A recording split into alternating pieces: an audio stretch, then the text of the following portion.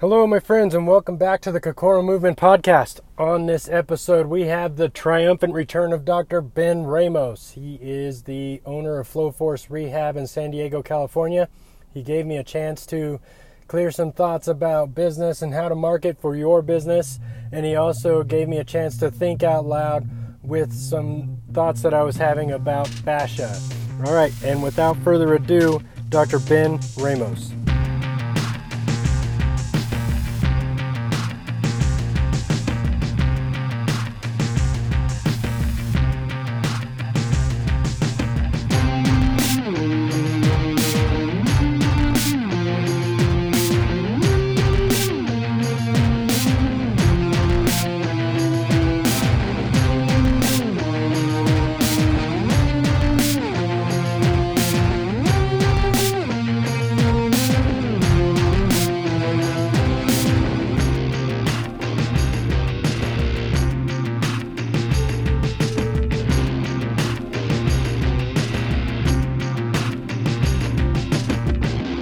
Cool, man.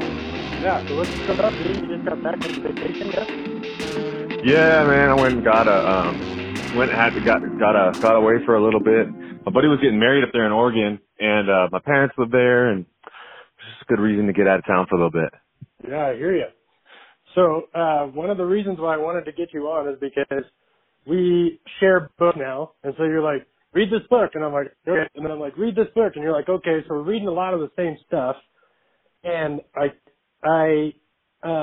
lot of it is like psychology stuff and then like mindset stuff and then business stuff. So I wanted to kind of jump into that and see how you kind of integrate it into your life and into your practice. Cool. Right on. Yeah. So, like one of the ones, so I kind of want to dive into the business stuff first because that's kind of the stuff that I'm personally having a hard time with, like the Gary Vaynerchuk and the Grant Cardones and all these different people. I get the mindset stuff, like Grant Cardone talking about you have to be sold on yourself in order to sell your product, and you have to be sold on that product in order to sell that product, and being committed is another thing that he talks about. And then like a lot of the stuff that resonates with me with like Gary Vaynerchuk stuff is just like, not hesitating and just getting after it. Like no matter what it is, nothing's ever going to be perfect. You just need to start, right? So, just kind of trying to figure that stuff out. So how do you integrate a lot of that stuff into your business? Well, I would definitely say that it's hard. Yeah. But and to be honest with you, I'm still trying to figure that out. Right. And I think it really. This is one of those good moments where you get to use the universal answer, and it depends. Yeah. And the only reason I say that is because so many people are going to get different things out of each book. Different portions of each book, I think, are going to speak to everybody differently. And then, I mean, you'll see that every time you reread something, right? It's like It's almost like reading a different book in a lot of cases, depending on where you're at in life and where you're at. But as far as integrating into like business, I would say that just trying to take the core principles of what first reading something that's relevant is going to be pretty important. Not that it always has to be, because you'll be reading something that's about that you don't think it's a business book and get some kind of a great revelation out of it and it'll apply. But reading something that's relevant and that you're trying to get something out of. And I think that comes back to just, like the idea of having deliberate practice, right? Yeah. So you don't if you're opening random business books just to get random pieces of business ideas, then you're going to get random results as you try to integrate it into what you're doing, And I don't know about you, but I'm not at a position where I can, liberally just, willy-nilly my way through books and implementation so much. I still have a laundry list of things I need to do in my business to get everything in order to get where I want to be. So I try to be a little bit more deliberate in how I listen to things, whether it's audiobooks or how I absorb that information. and integrate it all together. And I think you mentioned earlier about how like a lot of this stuff that we've been going over lately is personal development and psychology and business stuff. But I mean, as anyone who gets involved in business realizes that a lot of it, as far as like, you know, especially being on the front lines of your business, not just being in the back room, a lot of it comes down to the interacting with people and being better at interacting with people and gaining trust and all that stuff. And so when I read psychology books, I mean, I read it like not only to make or personal growth books, not only make myself better, but to make myself better in such a way that it can help me serve my customers and stuff, you know? Yeah. Because I've been learning a lot of lessons in 2018, and one of them is communication. And so I feel like the more ammunition you have for communication, the better at communication you are. So, you know, that's why I read like the psychology books or the self-help book or, you know, just whatever, because there's sometimes, and I think we talked about this in the last podcast you were on, where there's sometimes where people just need to come in and talk to you to figure shit out. You know what I mean? Or I think that there's times like where, you know, I'll call people just to think out loud so I can kind of figure out what my own thoughts are, because sometimes they're all just kind of jumbled up in there. And so I think it's really important to, you know, A, talk to people about this, but then B, learn how to talk to people, especially in the business that we're in. Like, that's what people need, and to, you know, be able to clearly articulate what your mission is with them. Absolutely. And I think a lot of it comes back to that, you know, like especially in jobs where, like we're in, where we want to be as technical as possible. You can get really caught up in the details of yourself and what you're trying to do and how you approach, you know, whether it's a patient or a client or how you're approaching things overall. We can get caught up in those details, but I mean, humans are difficult, so we have to be able to navigate that in such a way that's going to be productive. Because I mean, it just comes back to that's the same old saying that like nobody cares how much you know unless they know how much you care, you know. Right. And you could literally suck at what you do, but if you can connect with somebody well, then they can get better. You know, they have to be taught, and they have to be, you know, connected with you in order for, you know, to get the maximum benefit from your treatment or, you know, the relationship in general. So, and if you don't have that connection, are they going to stay? More than likely not. So. Right. And so then, if you're able to connect with people and you're good at what you do, that's like a double whammy, right? So, I kind of want to go back down towards the business path. So do you actively advertise for your business, or are you similar to me where it's just kind of word of mouth? I do actively advertise my business. I'm starting to get to a point where I'm doing more of that. But I mean, my business is still relatively young. I don't even hit the 2-year mark until November 1st. Oh, so wow. Yeah. Because I look at you like you've been doing this for like 10 years. You know what I mean? No. I know, but that's how you present yourself, and that's how I see you. And you're like, and so, you know, I really look up to you and everything that you do. So it's just really motivating. And you're like, oh, I'm only 2 years in. I'm like, dang, we're same these. So appreciate that, man. Yeah, it really helps to, you know, have a mentor such as yourself that's like in the same, you know, path as you and in the same kind of spot. Yeah. So we, like we talked about when we were having dinner, while I was out there, it's really easy to look at, you know, the Dr. Perry Nicholsons and the Dr. Philip Snells and, you know, the Michael Shacklocks and be like, hey man, they are so smart. Like, how did they even get there? It doesn't even make any sense. But then, you know, like, that's where I take a lot of the advice from Gary Vaynerchuk, where he says, hey man, you're early and you need to realize that you're early in this whole entire process, and that patience is the key to get to where you want to go. Right. Yeah, I mean, when it comes to advertising and stuff like that, I mean, I think it depends on what stage you're at in the game and how you're approaching it, you know. Right. I've been pretty obsessive over studying business, marketing, and sales and all that stuff. Right. In the beginning, I was really harping after the digital stuff, which was great. But the more you learn about it, the more you realize that is not so much of a buy now, pay now type of endeavor. That's like you're building a relationship via the internet or content or whatever you're doing. It's not, right. you know, it's not the same as getting a referral. That's for damn sure. You know, you get a referral from somebody that's a trusted source. Right. They come in like already bought into to everything, and they already have social proof of people in person that they trust. So you kind of have like pre-established trust, whereas online you're trying to like over time build and establish trust. And so in the beginning I was a little bit more obsessive with trying to build that online content type marketing strategy, because essentially that's what everybody's selling to you.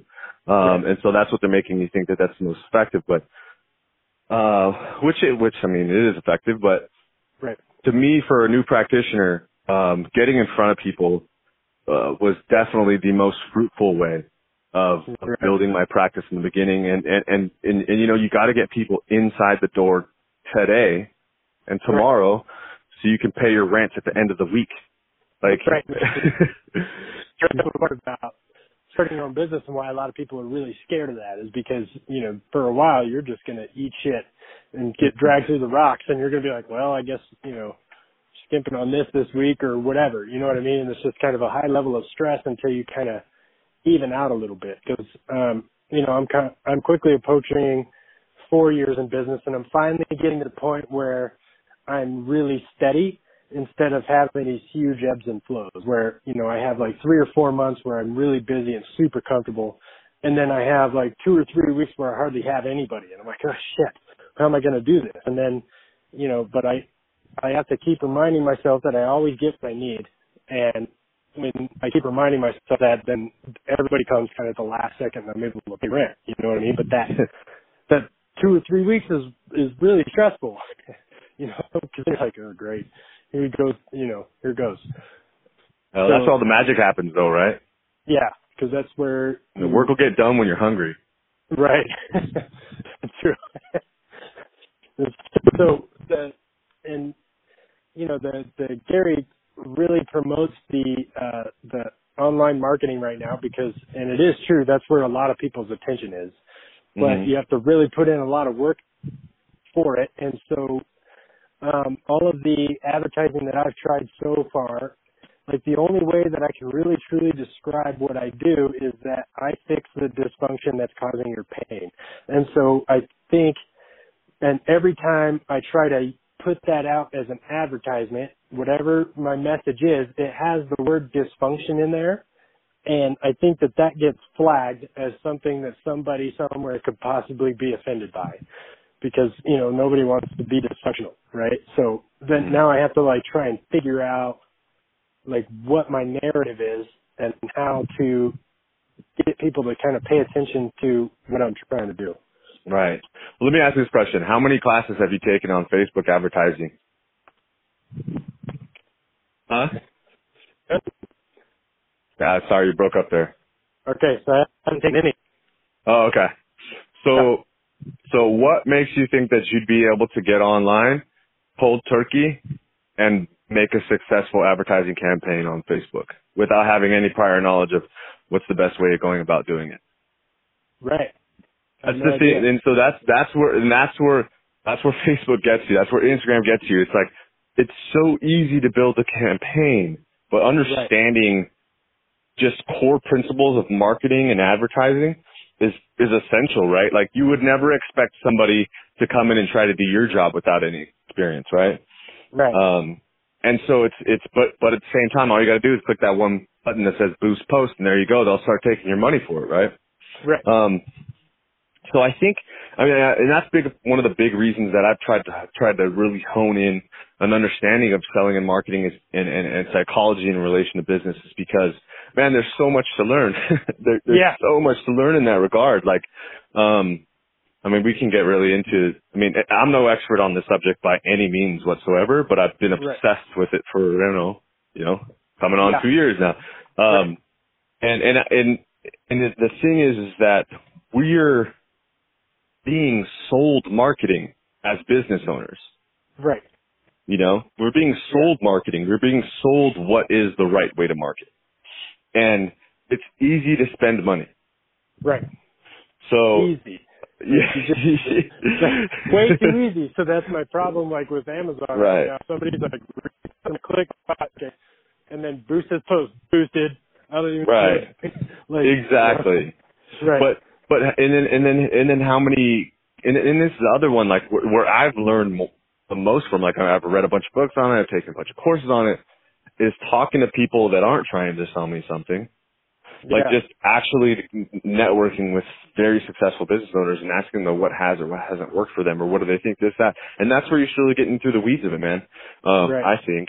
And I'm by no means great at this. But I mean, I still get new patients from social media advertising every month.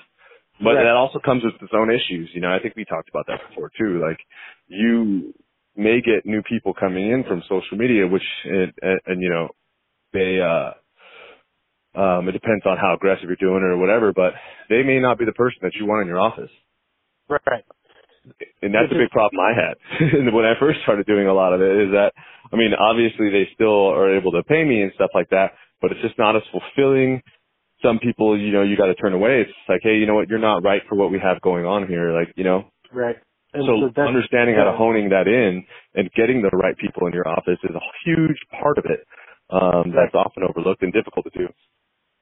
So the culture that you're trying to create, right? Because I love my job. And so if you're getting referrals from people and it's all word of mouth referrals, then you're obviously getting like-minded people because the people that you're working on are hanging out with people that they like, right? They don't just be like, hey, you need to go get fixed by this guy even though I hate you, right? So that's not how it works. So then that's slowly over time how you start to build this culture to where you actually love your job. Because if you start to have a bunch of people that are coming in that you don't really want to work on, but they're paying you money, but then you don't really want to be around them, then you're just like, ah, shit, I have this person and this person today. And then you don't like your job all of a sudden anymore. Right. Right. And so that's one of the best parts about being self-employed and doing what you want to do is that you love what you do. And you can't love what you do if you just work on everybody. You have to be specific to what you want. Totally. Absolutely. So you mentioned something earlier about just getting in front of people. So what did you mean by that? Because this is how I sum it up for new practitioners and people that I talk about. This is essentially what the most simple way that I can describe it. Getting in front of people and meeting people in person, like having a personal interaction, that's now money. Right? That's paying the bills this month. That's the stuff that can turn into sales way faster, right? And I hate to talk, we obviously are in a clinical profession, but when you talk about it from business perspective, we're just using words. I'm not saying like, I'm just trying to sell people, but we have to use this nomenclature in order to, it's easier to get that across, but, it is a business. We have to eat. So, so getting in front of people and talking to people and building actual personal relationships face to face, that's now money. That's what I call now money. Because it's way easier to build trust face to face. And that's essentially what you need, versus when you're doing things online, you have to, everybody said you need a bunch of touch points in order to get somebody to make a purchasing decision or something like that. Well, you're essentially trying to build a relationship and build trust, and it just takes time. And then that's if your stuff is dialed in. So if your stuff isn't dialed in yet and you're still trying to build that relationship, well, it's going to be a little bit harder. It's going to take a little bit longer to get to that person that you want to work with, that you want to see all the time, right? If you're not dialed in yet. So it's a process. So it's not something, I don't have it down and I've been going at it, pretty steadily for about a year and a half, but I'm getting better at it. It's just like anything else, got to practice. But if you've got somebody, with that referred them to you, like, okay, they trust this person, they've given them social validation. They've also like talked you up already. I mean, those people are going to be ready to book. Those are the people that call you and they don't like they call you. You ask them what's going on, this, and they kind of cut you off. You're like, yeah, I just want to make an appointment. And you're like, okay. Yeah, man. So I think what the confusion that I have in my head is that the return on investment for the online advertising, because you know, like so what I'm hearing you say is that, you know, if you start doing these campaigns for 1 or 2 months and then one doesn't work and then you tweak it a little bit and then, you know, you might get like 3 or 4 people out of that, whereas the return on investment of just going out and talking to people is much higher. It depends. Like, I agree in the beginning because you need people now, right? You're not sitting there developing and fostering a relationship over time. You need people now, especially when you're starting. And yes, like, you know, online advertising depends on what business you're talking about. It totally works, and some people have it very much so dialed in, you know? Right. So your ROI can be a lot higher doing online because you can get out to more people.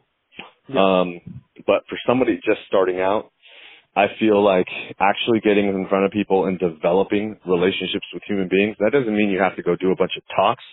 I mean, those work. Those are good. That doesn't mean you have to go to networking groups when you're only talking to other professionals. Like, those are cool too. But I mean, just being more social and being out and in front of more people and developing actual human relationships, to me, has just been, was definitely the easiest in the beginning, at least to get off your feet, get onto your feet and you know, keep things going.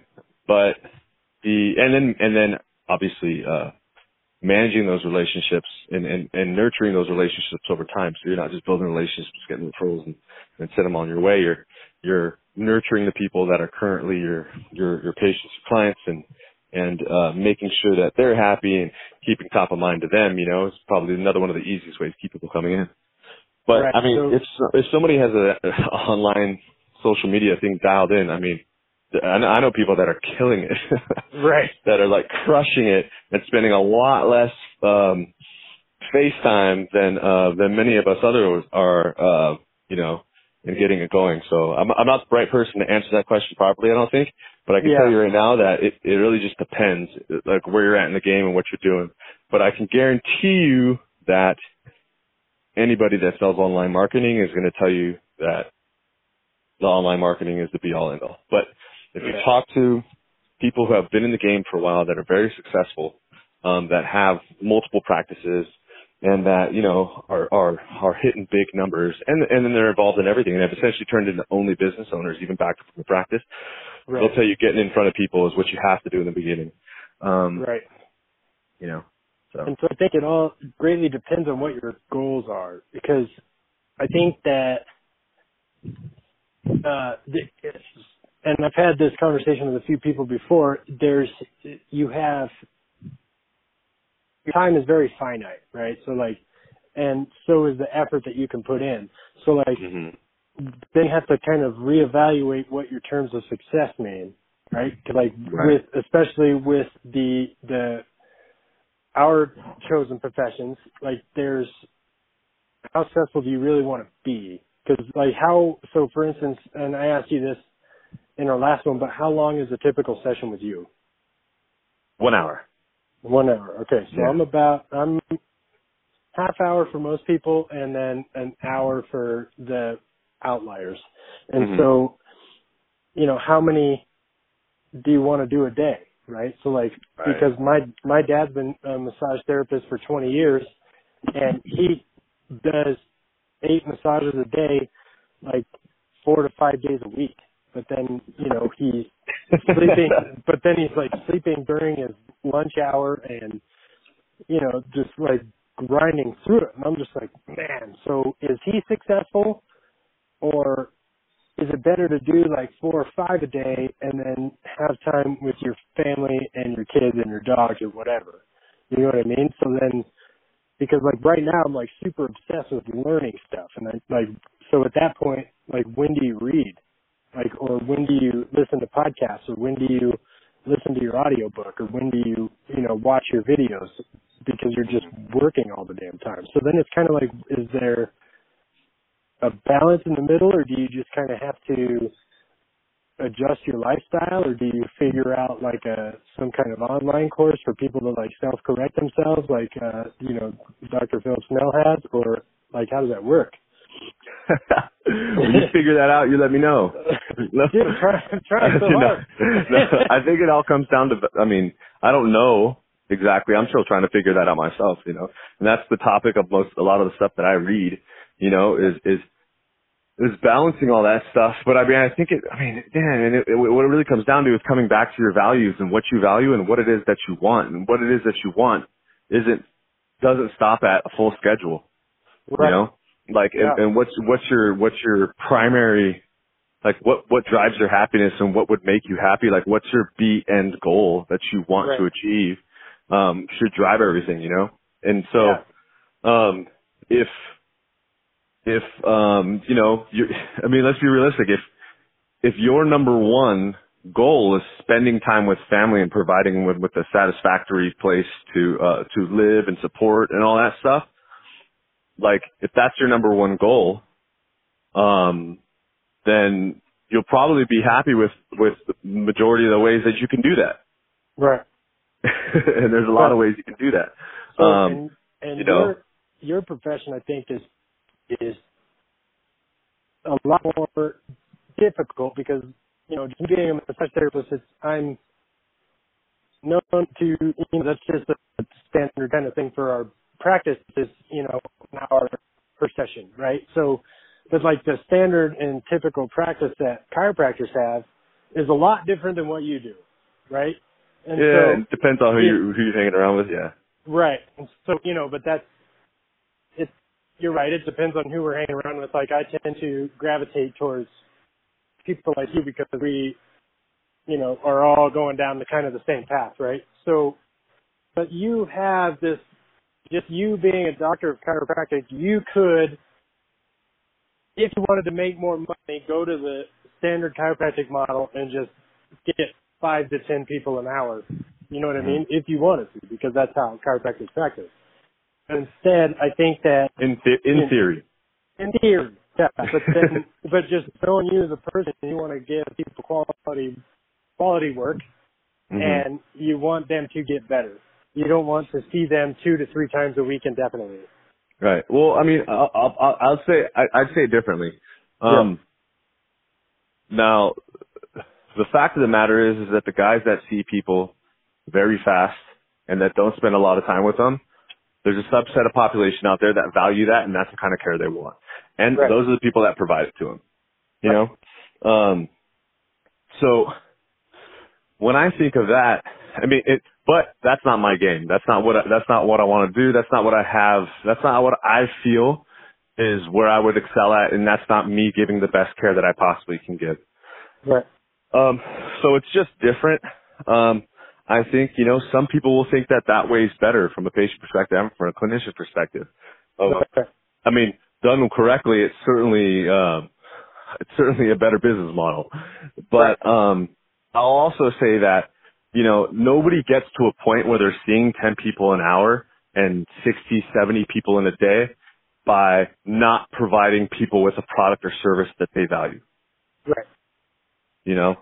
So I think it still comes back to the same thing. Like, and you'll even notice that if you want to see somebody who's got a very systematized clinic or very systematized practice, whatever you want to call it, go to a high volume chiropractor's practice because those dudes are dialed in, and they still make a ton of people happy every week. And that's why I think that we can actually learn from those group of people, quite a bit, because it's like we're in the same business. How can we provide somebody a service or a product that they value, and that makes them happy, and then that makes them want to continue to use your service or whatnot. And those guys got it. And it's the same thing, so whether we're doing the short time model, the long model, we're all trying to accomplish that. but you know, it's also different strokes for different folks. You know, not everybody wants to do work, man. Some people just want to show up and lay on your table and have work done to them. And and those people, you know, it's their right to have those thoughts, and you can talk to them about exercises all day if you wanted, and weights and stuff like that, and they're going to be like, yeah, I'm cool. I'm all right. And arguably there's more of those people than there is the people that want to come into your office and swing kettlebells. Maybe. You know? I mean, I think stats on obesity are showing us that there's a little bit more of that. Yeah, we're definitely trending in that direction. I think that there's other, you know, like obviously CrossFit's kind of a hot topic right now. People are really getting into that. Now there's Orange Theory. That's kind of a new thing that everybody's doing. So there's like people that are becoming more athletic, but for the most part, there's people that are just like, well, I just want you to fix me. I don't want to fix myself. And even within like the athletic population of people that I see, I'm like, hey, did you do your homework? They're like, nope. And you're like, okay. But you went, after the workout, you went and did, you know, 60 more snatches and 50 more pull-ups, but you couldn't do this or that. Like that's, you know, so, but that's what they choose to do, and you can't really control people's lives. It's just, I don't know. It's really interesting. I mean, if the cards are on the table, you know, if the cards are on the table, they already know, you know, they already know where you stand. You try to communicate that the best you could. You continue to try to communicate that to them the best you can. And you give them your best foot forward every single time. You give them your best every time. Then, I mean, that's all you can do. And that's the other hard part, man. Like, I mean, we're in the business of being involved in people's lives. And that's a big emotional load when you go home. So, I mean, so it's difficult. That's a challenge. That's another challenge, is just trying to be on your A game as much as you possibly can. You know, that's exhausting. You know what I mean?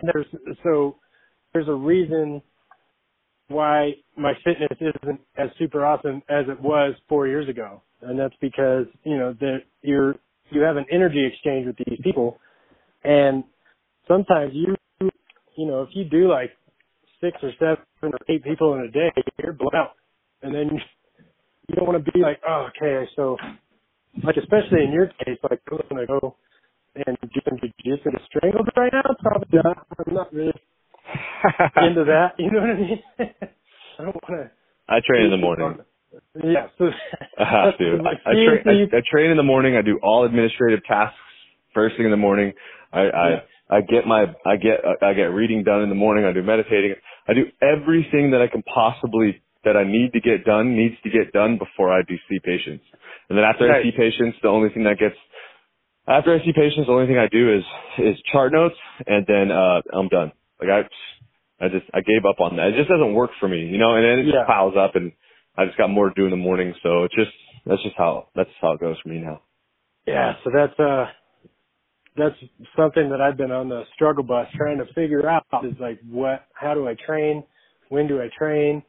Like, how do I read? How do I, you know, do all this stuff? Cause, you know, on top of, you know, being a massage therapist, I'm a CrossFit coach and a personal trainer also. So then, you know, cause I have to teach CrossFit classes, and then I go do like 2 clients, and I have some, you know, people that come in that I train personally, and then I do a couple massages and teach more CrossFit classes, and then go home.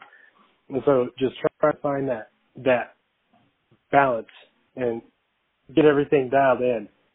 Right. I mean, this is a good segue for the book that I'm actually reading now, which is Getting Things Done, The Art of Stress-Free Productivity by David Allen. What? Getting Things Done? I'm looking it up.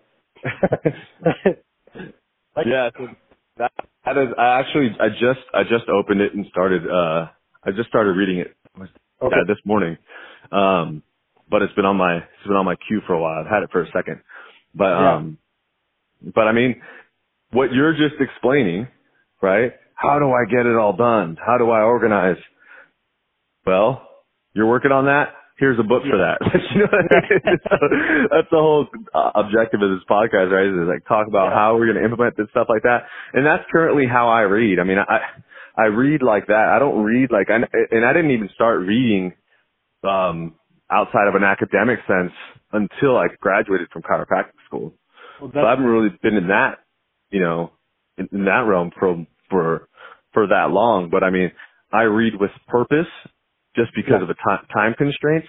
I enjoy reading, and I wish I had, like, so I just went on that little vacation I told you about. I crushed 3 books while I was gone right. because now I'm able to like read, recreationally. Like I enjoy it. Like, you know, but I mean, I think if you have a problem, then you look for an answer in some form of, you know, established knowledge, whether that's a blog, a course, or whatever like that, or in this case, a book, right? Right.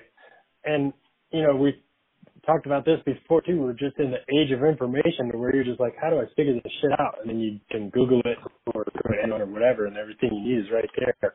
And this accumulation of knowledge that these people over decades is just available in a book or a course or whatever you need to take. Right. So, you know, like I said, like you said, I haven't read books until I did this business. Like I didn't, you know, and so now I think that part of it is, you know, I hated school and I hated learning, but mainly because it was a bunch of shit that I didn't care about. And so now I found this thing that I'm truly passionate about, and that, you know, personally I feel I could be truly exceptional at. And so, and now with my past with like MMA and jiu-jitsu and CrossFit and whatever I was into, I realized that the work that you put in, you know, you get direct results out of that.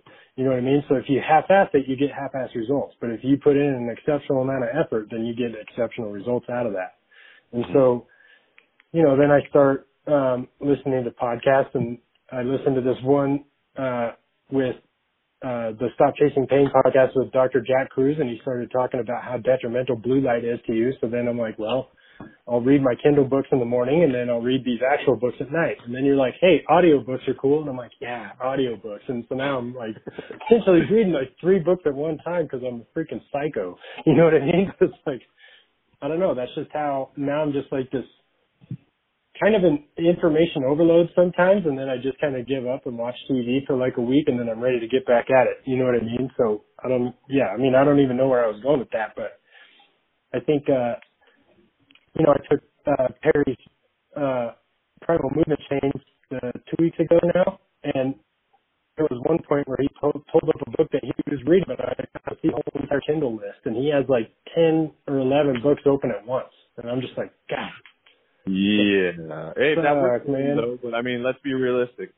Perry is a different kind of human. He is a different kind of human, that's for sure. But, so, you know. I mean, you know, I'm not that guy. Right. You know, I know people that do that. They switch around quite a bit between books to books. Like, if the pages stop flowing so much, they keep turning them. Or excuse me, if pages stop flowing, they just stop trying to force it, and they switch it to another book. I don't think I'm there yet. I'm in a process right now where I think, and I've been thinking about this a lot lately, is reading is not only just for me, like to gather the information of the book. For me, and the reason I like reading actual, like having my hand on a paper book is because it forces me to work on my concentration on only doing one thing right in that moment. Right. And staying there. Right? Staying right there engaged in that one thing. Like if you got a paper book in your hand, there's nothing else that you could do with that thing. Right. No searching around. You can jot notes in it and stuff like that or highlight, but you know, even with the Kindle, like there's other stuff you can do on a Kindle, right? Yeah. So for me, like, I think reading has really helped me to steady my mind. Like, I try to, it's practice for me to keep focused on one thing and keep my mind from racing, because otherwise you're not going to get anything out of it. You're just turning pages. But, so for me, I don't skip around on books. Like, I open one and that's what I'm reading until I finish it. Right. Maybe it's also, I'm stubborn, but I feel like I personally wouldn't get as much out of it if I were to be jumping around. And I think maybe that's more of I think I would like to get there, but I feel like that's a little bit more advanced for me. Yeah. Like people that can skip around and still retain the context of the book as they continue to go through it. But I'm not there yet. Yeah. So I don't know. I just like get obsessed about things. So like when I wanted to, back in 2000, my friend was like, "Hey, look at this MMA stuff." I'm like, "What is that?" So then I had to dive in, figure out what it's about. Oh, it's all these different mixed martial arts, or all these different martial arts put together into one thing. Okay, cool. So who are the famous people? Cool. I'll follow them, and watch these videos, and I'll read these books, and I'll do this and that, and then figure out everything that I possibly can about it, and then, do it myself. And then, so I'm just always been a cycle like that. I just need to do everything that I possibly can in order to get what I need to out of it. And I think that, you bring up that point of concentration is really prevalent because, I've had ADD my whole life. And, while you were saying that, I was thinking back to when I took that functional range conditioning course where Andrea Spino was talking about meditating. And he said, if you tell me that you don't like meditating, what you're really saying is that you don't like concentrating. And if you don't like to concentrate, then you'll never get good at things. And I was just like, ugh. Damn it. So so basically what we're doing is concentrating multiple times a day. And, then that gets your thoughts clear and more information comes in and you're not just so scatterbrained all the time. Right. Absolutely. And I forgot what I was reading about people that, it was a study that was done, but it showed that people that read books more often, scored higher on some sort of empathy scale. Right. Right. And so by reading more often, you're also, you're able to see things from different views, for different people's perspectives a lot better than if you were to just listen to the voice in your head. Right. And I think there's a whole bunch of truth to that, man, because when you are sitting there concentrating and looking at it and thinking about it, you're in that moment and you're essentially immersing yourself in somebody else's thoughts. Right. And yeah. Speaking of being in the moment, then it's, because I've been having this come up in my life a lot too, where, there's people that are overwhelmed by things. And so if you're overwhelmed, in my opinion, then that means that you're not focused because there's only so much shit that you can handle, right? So, or just human. Right. So Navy SEALs don't think about, successful Navy SEALs don't think about Hell Week. They think about breakfast, and then they think about lunch, and then they think about dinner. You know what I mean? So, but it's the ones that are like, holy shit, I got 5 more days of this. They're the ones that quit. You know what I mean? And then I think, and something I heard from somewhere, where they're talking about, if you're having anxiety and depression, then you need to have a more panoramic view of your life and realize that you have everything you need, and you need to practice gratitude for having those things. You know what I mean? Because then you need to be, so both of those are ways to be focused on the present moment. And I think if you're focused on the present moment, then you're focused on what you're doing, and then you're better at what you're doing because of that. Mm-hmm. Yeah, being a Navy SEAL and diagnosing psychological disorders are both out of my scope. Right. But I could see I could absolutely see how and anybody being a human being able to focus on one thing is just so valuable. Right. And that's I would say that's meditating regularly is probably the one. I've on and off tried for a while, but the one biggest, most beneficial thing I've done for my own personal health this year in 2018 is consistently every single day, mostly, but very consistently meditating.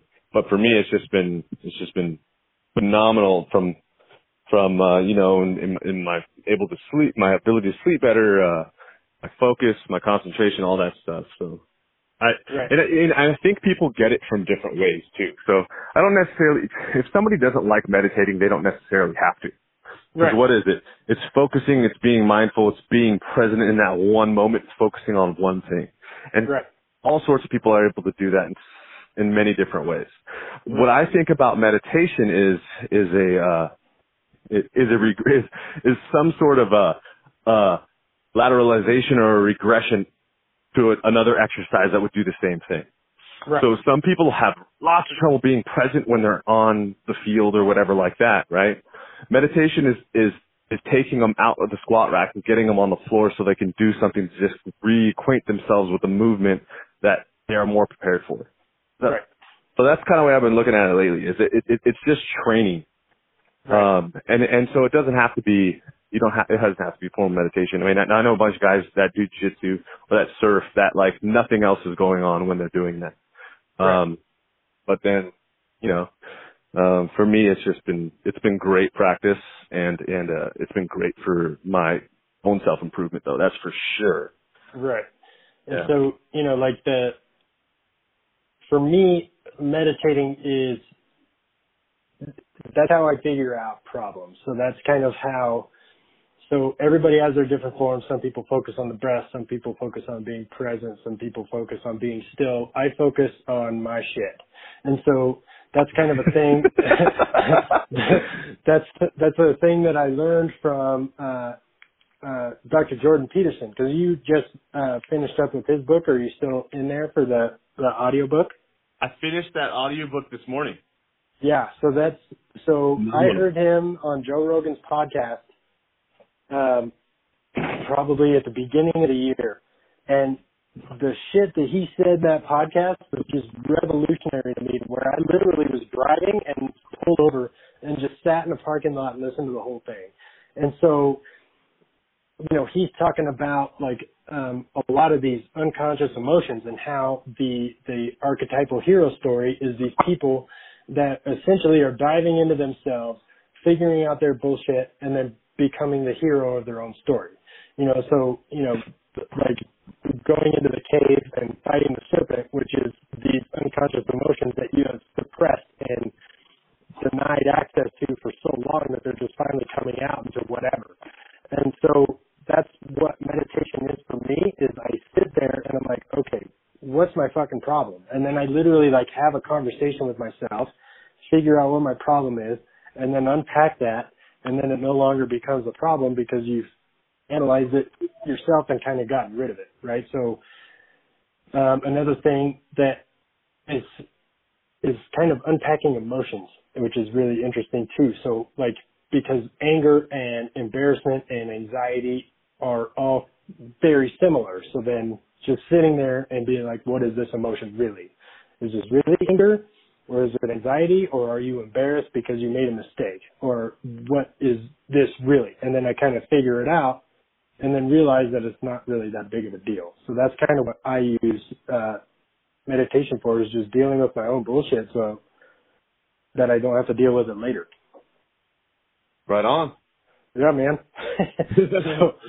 And, speaking about like being in the moment, I think that jiu-jitsu is beautiful for that, because you can't, if you are too focused on whatever, or looking at this bigger picture, or trying to get an arm bar or whatever it is, then you're going to get knee barred or choked out or whatever. And so, That's going to drip in your eye. Right. And I had a friend who was preparing for a tournament, and he's like, he calls me up and he's like, hey, can you help me with ankle picks? And I'm like, sure. When's your tournament? And he's like, tomorrow. And I'm like, you're not going to get good at it by tomorrow, dude. Like, and then he starts saying, well, what if the guy takes me down? And what if he takes me down and then arm bars me? And then what if, and I'm like, how about you drive down and weigh in first? How about that? Like, you don't even know what this person is doing. Like, you don't even know you're fighting yet. You don't know any of this stuff. You haven't even weighed in. You don't even know what weight class you're in. Like, focus on what you're doing. And, there's that, and then, like Joe Rogan says, that's just high level problem solving. And then the only way you can solve problems is if you're present. Yeah, absolutely. Crazy. So, but you, speaking about like Navy SEALs, you're up there as far, like, you're brown belt, man. Like, that's, I'm a lifelong blue belt, bro. It's nowhere near Navy SEAL level by any means, but no, not. But I mean, there's different levels of everything, right? So like, there's only a few people on Earth that are Navy SEAL level, bro. But like that's because that's what they chose to be. Yeah. You know, like, and that's that's a thing that me and my wife have been talking about quite a bit is, you know, because where I live, there's 2 jiu-jitsu schools, and the reason why there's 2 jiu-jitsu schools is because they used to be one, and then they got in a fight with each other, and now they're 2. That's essentially what happened. And, you know, I don't trust any of those people because they're uber competitive and have these huge egos, and every time I try to roll with them, they're trying to kill each other instead of learning. And so I don't trust them, so I don't train with them. And so, you know, we're very finite in resources because we live in such a small place, you know, whereas in like San Diego or LA or Denver or wherever, there's hundreds of schools all over the place, and you just kind of got to go, and you can move around and find one that you want to be at and that you're comfortable at. Mhm. And so I think that, you know, that's pretty important too. And I think that eventually I'll be moving somewhere to where I have more readily available access to people like you, or, you know, the people that I see as mentors in my life. Yeah, or you can just bring them to you. Yeah. See, you said that last time, and I was like, what the fuck? This blew my mind. Or you just bring them to you. Mm. See, yeah, that's a whole other ball of wax is hosting courses. And I guess that's similar to, you know, doing the podcast thing is just like fucking asking, you know, because if you don't ask, then you never know. Right. Mm. See, now you fucked me up on that. Now I'm like all the way down that path. I was so focused on what we were just doing, and now you're like, no, bring them to you. And I'm like, oh. So now I'm thinking of all these possibilities. It's crazy. There it is. There it is. You got to. Right on, man. Well, what else you got going on? Not much, man. I'm actually filling in. I'll be doing a floor coach shift here at OPEX tonight. Okay. Yeah. Just trying to get it going, man. Just I got some projects in the work, you know. Just trying to stay busy and work towards my goals, but at the same time not too busy, you know? Yeah. You need time to do stuff. That's what I'm talking about, like reevaluating what your terms of success are. You know, Yeah. So, and I think that having a good balance of time and business is, in my opinion, incredibly successful. But you know, I have a friend of mine in town who's just, every time I call her, she's like, oh, I'm booked for the next 4 weeks. I'm like, holy shit. All right. So I guess I'll see you around then. Like, you know what I mean? It's, I don't know. Tough. Yeah. Everybody's got their own version of success, man. And you know, it's not an end point either, right? Like, and that's the other part. You talk to these people, at least the people that I look up to, that I consider successful, you know, and they don't ever stop working on trying to improve or get where they're trying to go, you know, like they're always working on something, and you know, and everyone will tell you have patience, you know, and that it's a process, you know, right. And then there's other ones, man, that have got what you think to be everything, and they're like, man, enjoy the process. I didn't take the time to enjoy the process, blah blah. And you'll hear that all the time, man. So yeah, I'm trying to balance that, you know, being in the moment with your Gary V tendencies, you know, it's tough, man, but we're all just trying to work it the best we can. Right. How much time you got? Yeah, I've got a little bit of time. Got like another. Okay. Yeah. So I got, I have this idea floating around in my head, and I need you to tell me if I'm full of shit or not. So I have, you know, the Gray Institute, right? The Gary Gray's interpretation of functional muscle function. Yeah. Yeah. So I've, you know, been trying to wrap my head around that for a couple of years now, and so, what they're saying, the best interpretation of that is the purpose of the quad is to decelerate knee flexion, right? And then so, trying to wrap my head around that, like what are we doing, like if we're doing like a back squat? So the purpose of the muscles is to decelerate knee flexion, and then the glutes is to decelerate hip flexion. And then I was talking to Sue Falsoni the other day, and she was talking about how fascia is force production. So then my head starts thinking, is if the nervous system and fascia are force producers, then muscles are decelerators. And then so, like if you're doing a back squat, the muscles are decelerating you on the way down, and then the nervous system and the fascia are generating the torque and creating the power in order for you to stand back up. Okay. Does that make sense, or am I on the right track, or does that? To me, it sounds like multiple different levels of people's hypotheses. Yeah. And as much as I admire Gary Gray and think Sue Falzone are very smart people, painting with a broad brush and saying that the quad is a decelerator, I think is inherently wrong. And anytime you're trying to like, and I'm not sure the way they said it, right? So I can't, but or even just saying that fascia is a force producer. Like it's not an active tissue, I mean, I think I heard a clip when she was talking about it of that in relation to plyometrics. Right. But I mean, I don't think there's enough data out there as much as people would like, relating fascia to all the wonderful properties that people sell it with,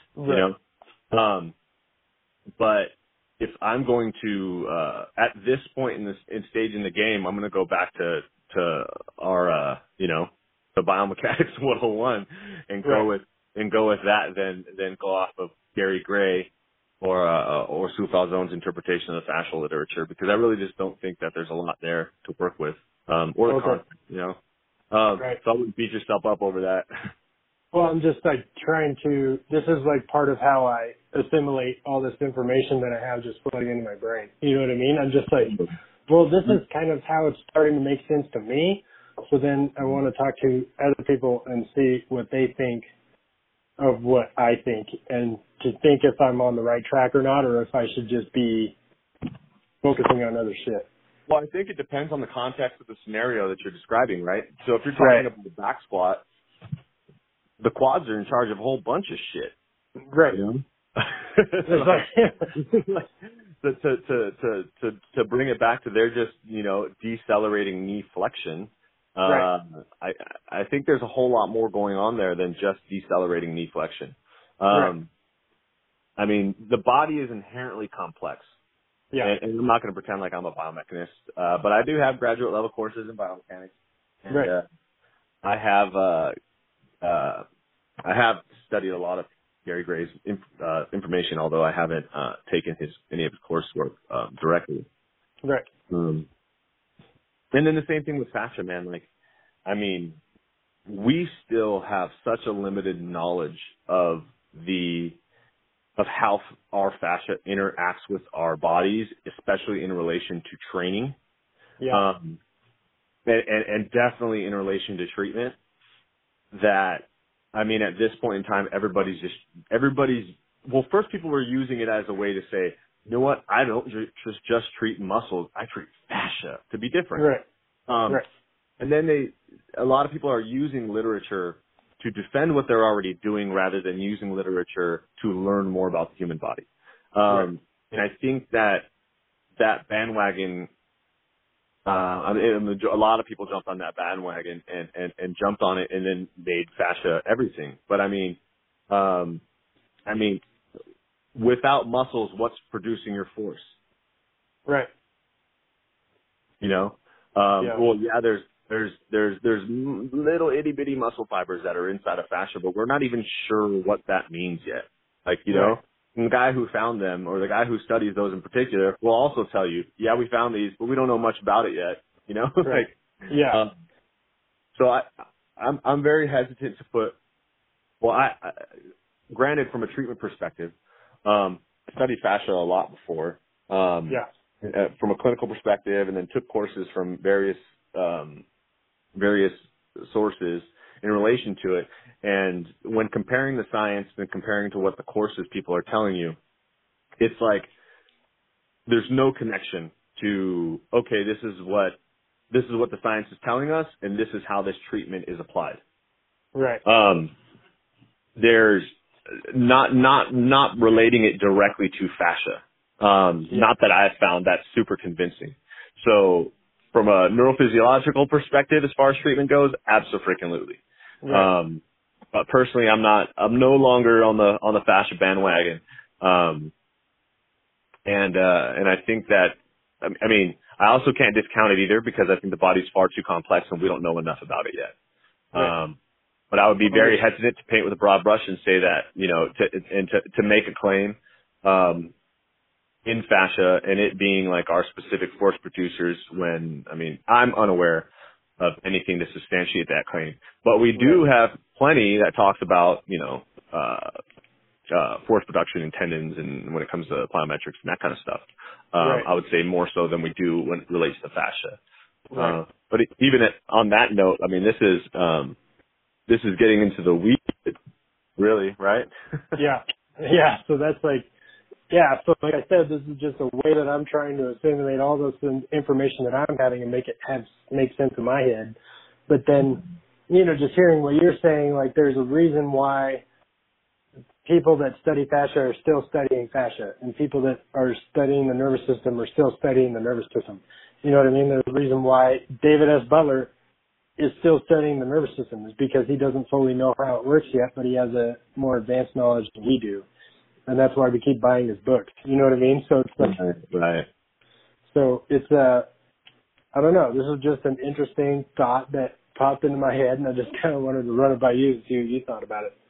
Totally, man. You know, like I'll even go a step further. And as much as I'm desperately trying to get smarter clinically, yeah, the more and more I learn, the more and more I realize how much the basics are important. And how simple, I mean, obviously, like, your assessment has to be as complex as you possibly, as necessary in order to have as simple a solution as possible. But it all comes back to the basics and simplicity in the end. And I think we all inherently, especially because we're running our own businesses, need to make a differentiator.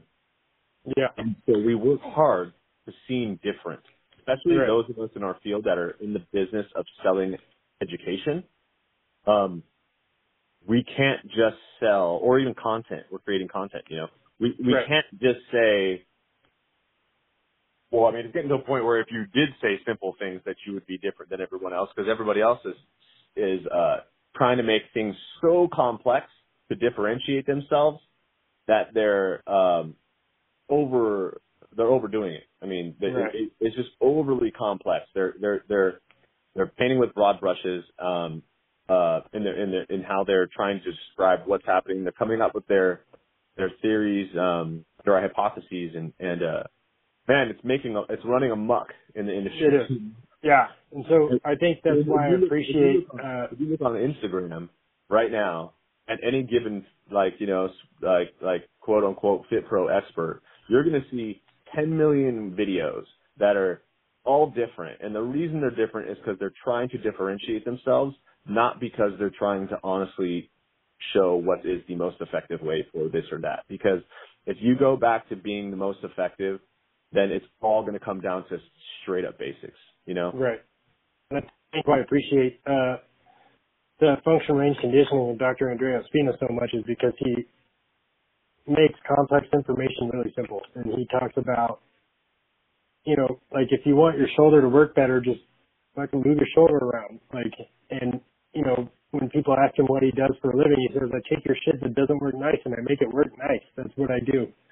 And that's the whole point that I try to get across to people, because I can, you know, go into how your nervous system works or go into how your nervous system interacts with your whatever it is. But like the reality is that people just want to get better, and that's why they come to you. They don't care about how much you know, they care about how much you can make them feel better. Mm-hmm. So Totally. I don't know, man. I mean, shit, if my neck's hurt, man, you know, like it was in the last week from training, you know, I just want to feel better. You know what I mean? So it's like, dude, if it was something crazy, I'd try it if there was a hope of it not fucking me up and making me feel better. Right. You know, I've obviously got the internal bias of trying of being more of on the evidence-based side of things, but right. I don't think that's a bad bias to have. But no, you know, it's just, you know, being a human though, when your neck hurts, like you know, people are like so against what they call big pharma that they don't want to take fucking Tylenol. Like, my neck felt like shit on Wednesday, like last Wednesday. You know, I took Tylenol. I didn't feel bad about it either. You know what I mean? Like, well, and it's moderation, right? So it's like gluten and Tylenol in moderation. So, like if you because I take it, you know, there's times where I'm like, oh my god, I have a raging headache and I need to go to bed. I'm just going to take my ibuprofen to bed. It's like, that's fine. But as long as you're not, you know, eating thousands of milligrams a day, you'll be fine. You know what I mean? If you have it every 2 or 3 months, you'll probably be okay. There's not going to be any health concerns arising from that, you know? But, you know, if your neck's hurting you, man, go talk to our boy, Andy Shea. He'll hook you up.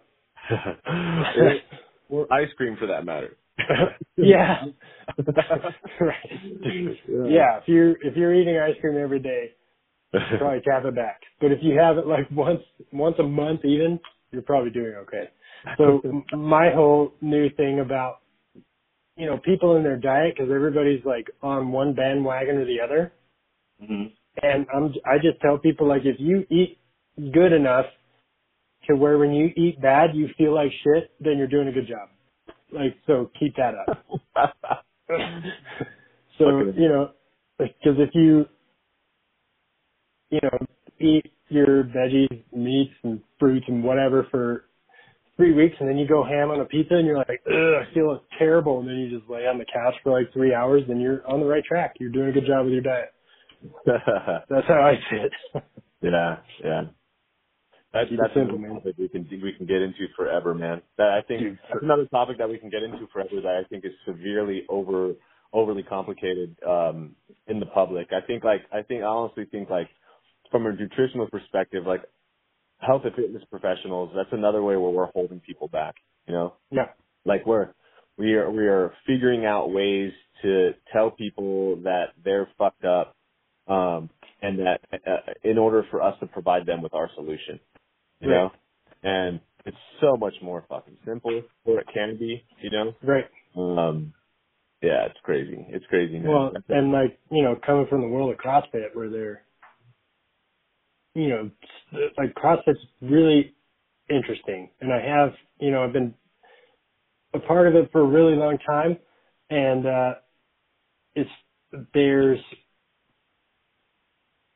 I'm just going to come out and say it. It's a really healthy way to have anxiety about things, in my opinion.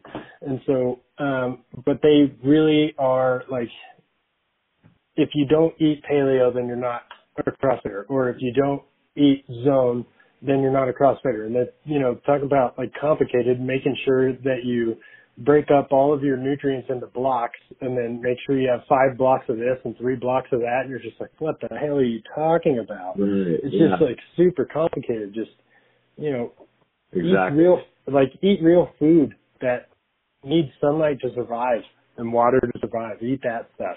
You know, like, it's just cold. Yeah. You know what I mean? Like, It is crazy, man. And I think it's overly complicated. Because what I mean, if we really look back on it, one of the main drivers of what's hurting our society too is stress, you know? Yeah. And we're turning a subject that's supposed to be trying to help somebody into more just just monumental stress for people. Right. Obviously, I think there's value in certain people and certain populations for having very, very, very closely monitored and professional help with their diet. But I mean, it's getting to a point where it's everyone's being told that we're being told that nobody should do this, nobody should do that. Everybody should do this, everybody should do that. And then just when we were talking about movement and stuff like that earlier, man, it all just comes back to fucking marketing, man. Like, right. People are just trying to sell shit. And to get sold on their ideas. And then even when we were talking about, like, you and me, like, what's the best way to market? Like, we've been sold on the idea that social media is the only way, which is a really good way. Like I said, I'm not trying to post that down, and people are being told that the only way for you to lose weight is to be on the ketogenic diet, or the only way for you to do X, Y, or Z. And I don't think you need to be so obsessive. Matter of fact, we need to give people more options. It's just like movement. We got to give people more options to move. We stop demonizing one way and saying this is the one way, and just only giving them one actual way to move. And we need to give people more variability and options in their lives. I mean, obviously, some people in certain clinical scenarios need to be reeled in a little bit, but over time, we want to let go of all those barriers and those tie downs, and we want to let people loose, so they can live their lives, man. I agree, man. And then talking about stress, like listening to people who are counting macros is the craziest thing I've ever heard. Like if they have a mocha, they're like, how many ounces of espresso were in there? And they're like, what? And then, how much milk did you put in? And exactly how many ounces of chocolate chip did you just put in there? Because I need to count my macros. I'm like, just drink your fucking coffee. Jeez. Just like drink it. It's okay. Unbelievable. All right, man. I think we're gonna call it. I gotta get in here and get to coaching, but it was good hearing from you, brother. Yeah, it was good hearing from you too. I'll see you in November. All right, man. I'll talk to you soon. Bye. All right, brother. Bye.